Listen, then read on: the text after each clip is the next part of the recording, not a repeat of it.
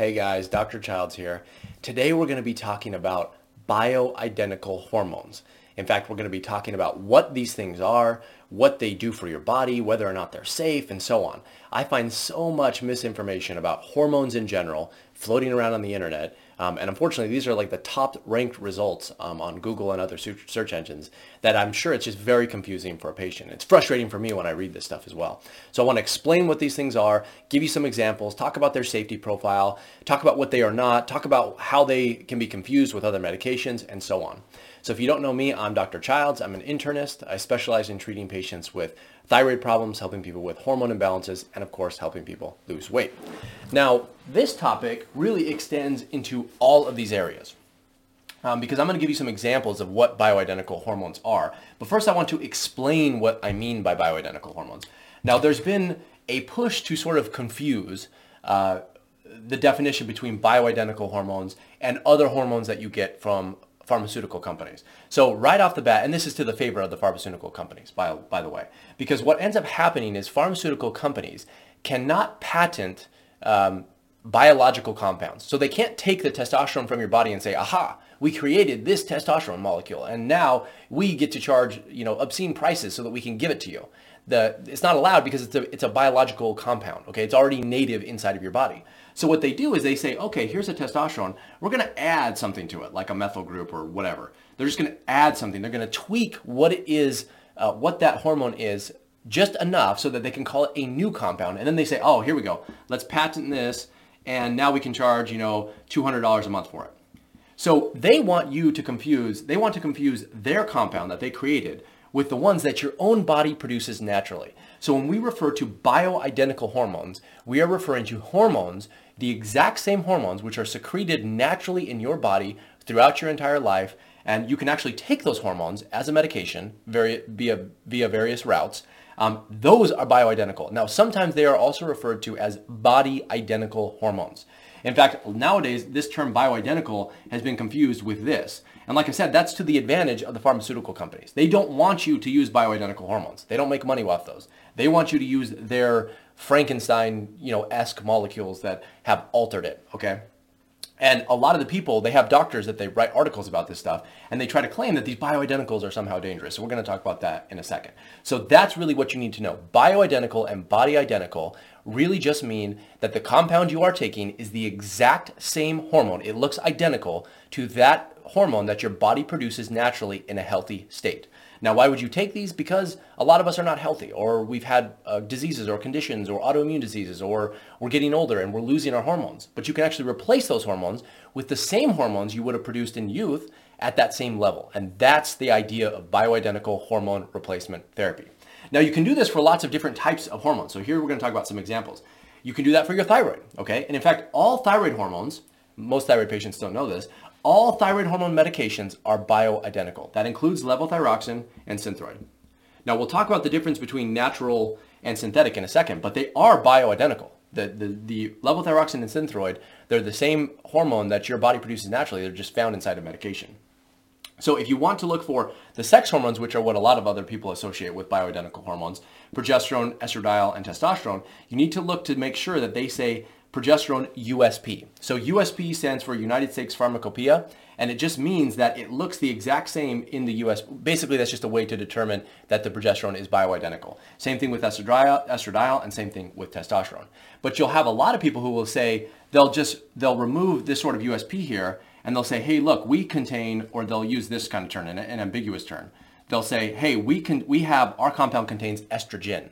Well, there really is no estrogen in the body, okay? There's estradiol, there's estrone, and there's estriol. So if anyone is using the term estrogen, they're probably trying to confuse you by making it sound like it's something your body produces naturally. And that's when we're going to talk about birth control in just a second here. We'll talk about the confusion there.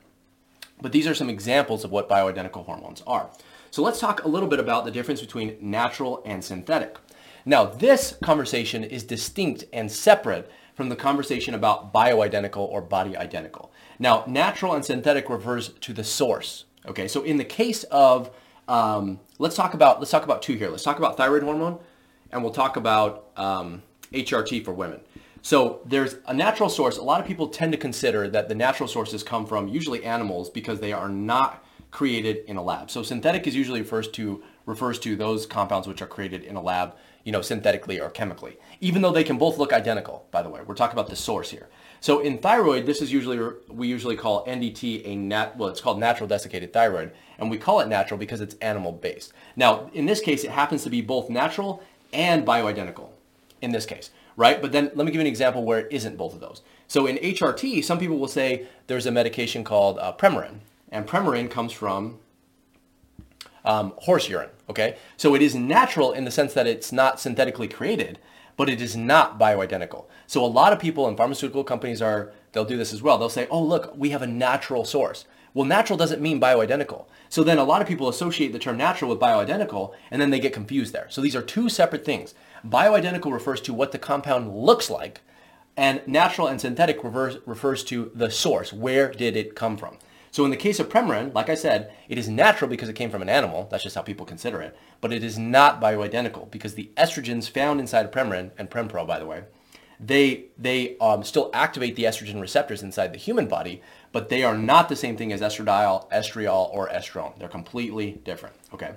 Now, usually when we refer to the term synthetic in the case of thyroid medications, that's usually people referring to levothyroxine and Synthroid. So what ends up happening is you have lab companies which basically formulate the medication inside of a lab under certain scenarios, right? They're creating it out of other pieces. Now they're still creating the thing that looks bioidentical, but they're creating it in a lab. It's not naturally sourced like it would be from an animal or a plant or something like that. Now you have to kind of decide how you feel about it. I think in the certain settings, synthetic can be fine. Some people want to go natural all the way, and that's fine. Really what you need to focus on is whether or not the thing that you're getting is bioidentical. So in the case of levothyroxine and Synthroid, they actually are bioidentical, but they're synthetic, not natural. So if that's a problem for you, then you'd want to switch to something like NDT, in which case you'd be getting both bioidentical and a natural substance. But the case of Premarin is not the case, or it's not the same with Premarin. Premarin is natural, but not bioidentical. So it's got to be bioidentical if you want to do it.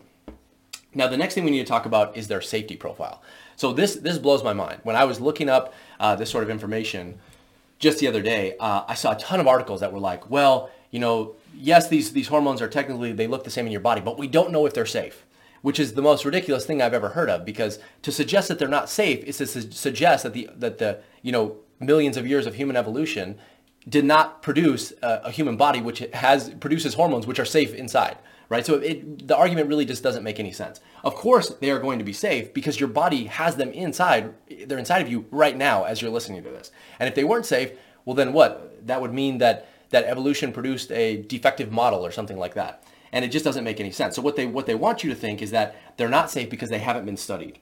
But the reason that they won't be studied is because they're bioidentical and they're the same things that your body produces naturally. So you're not going to find a ton of studies on, like medical literature and research studies, on the safety profile of bioidentical hormones. Number one, because the pharmaceutical companies are the ones who pay for these things, and they're not going to pay to prove that somebody else's product that they can't patent is better than their own product, which they spend $800 million producing. And number two, there's just not a huge demand for it because they're usually shoving the studies that they produce of their Frankenstein molecules down, doctors' throats, and so they end up prescribing those more frequently. So to answer this question, though, are they safe? Absolutely. Now, in a lot of things, it's the dose it's the dose that determines whether or not they are safe. And in this case, what I mean is you can take too much of any good thing and it can still be harmful, right? So even though, let's say testosterone, let's say you're using testosterone, the bioidentical version of testosterone, which is testosterone USP, and you're asking whether it's safe or not. Well, if you give someone 10 times the dose that they should have, well, of course they can run into problems, but that's not because the testosterone is the problem. It's because of the dose that you gave them. So in this case, the dose is what makes the poison, not the medication itself, all right? So provided you are using them correctly, you're using them at the right dose, the safety profile is amazing. So I pretty much exclusively only use bioidentical hormones because of their safety profile. I've never really had any problem with them, by the way. Now, sometimes it can be difficult to dose, which is a whole other story. But in terms of safety, yes, they are very safe. And in fact, they do have some studies which show in the case of like hormone replacement therapy for women who are in menopause, that these actually reduce breast cancer risk, they reduce risk of stroke, and so on. So there's a lot of reasons to potentially use them. So lastly, I want to talk about the difference between birth control pills and answer whether or not these are bioidentical. And the answer is they are not bioidentical. Okay, so this is where things get really interesting. So you'll have doctors who have no problem prescribing birth control pills, which are these Frankenstein estrogen and progesterone-like molecules that shut down the HPO system inside women, but they're afraid to give them the same hormone that they produce naturally when it gets completely depleted in menopause. Like, it makes no sense. And by the way, birth control pills, I have a whole video on this. They have a lot of side effects with them, including a 20% increased risk of breast cancer. So we're not talking about things that are completely benign, but yet doctors have no problem giving these to young women all the time, but then they'll balk at the fact of giving progesterone to a woman who is 40 who has basically zero progesterone, right? The whole thing doesn't make any sense.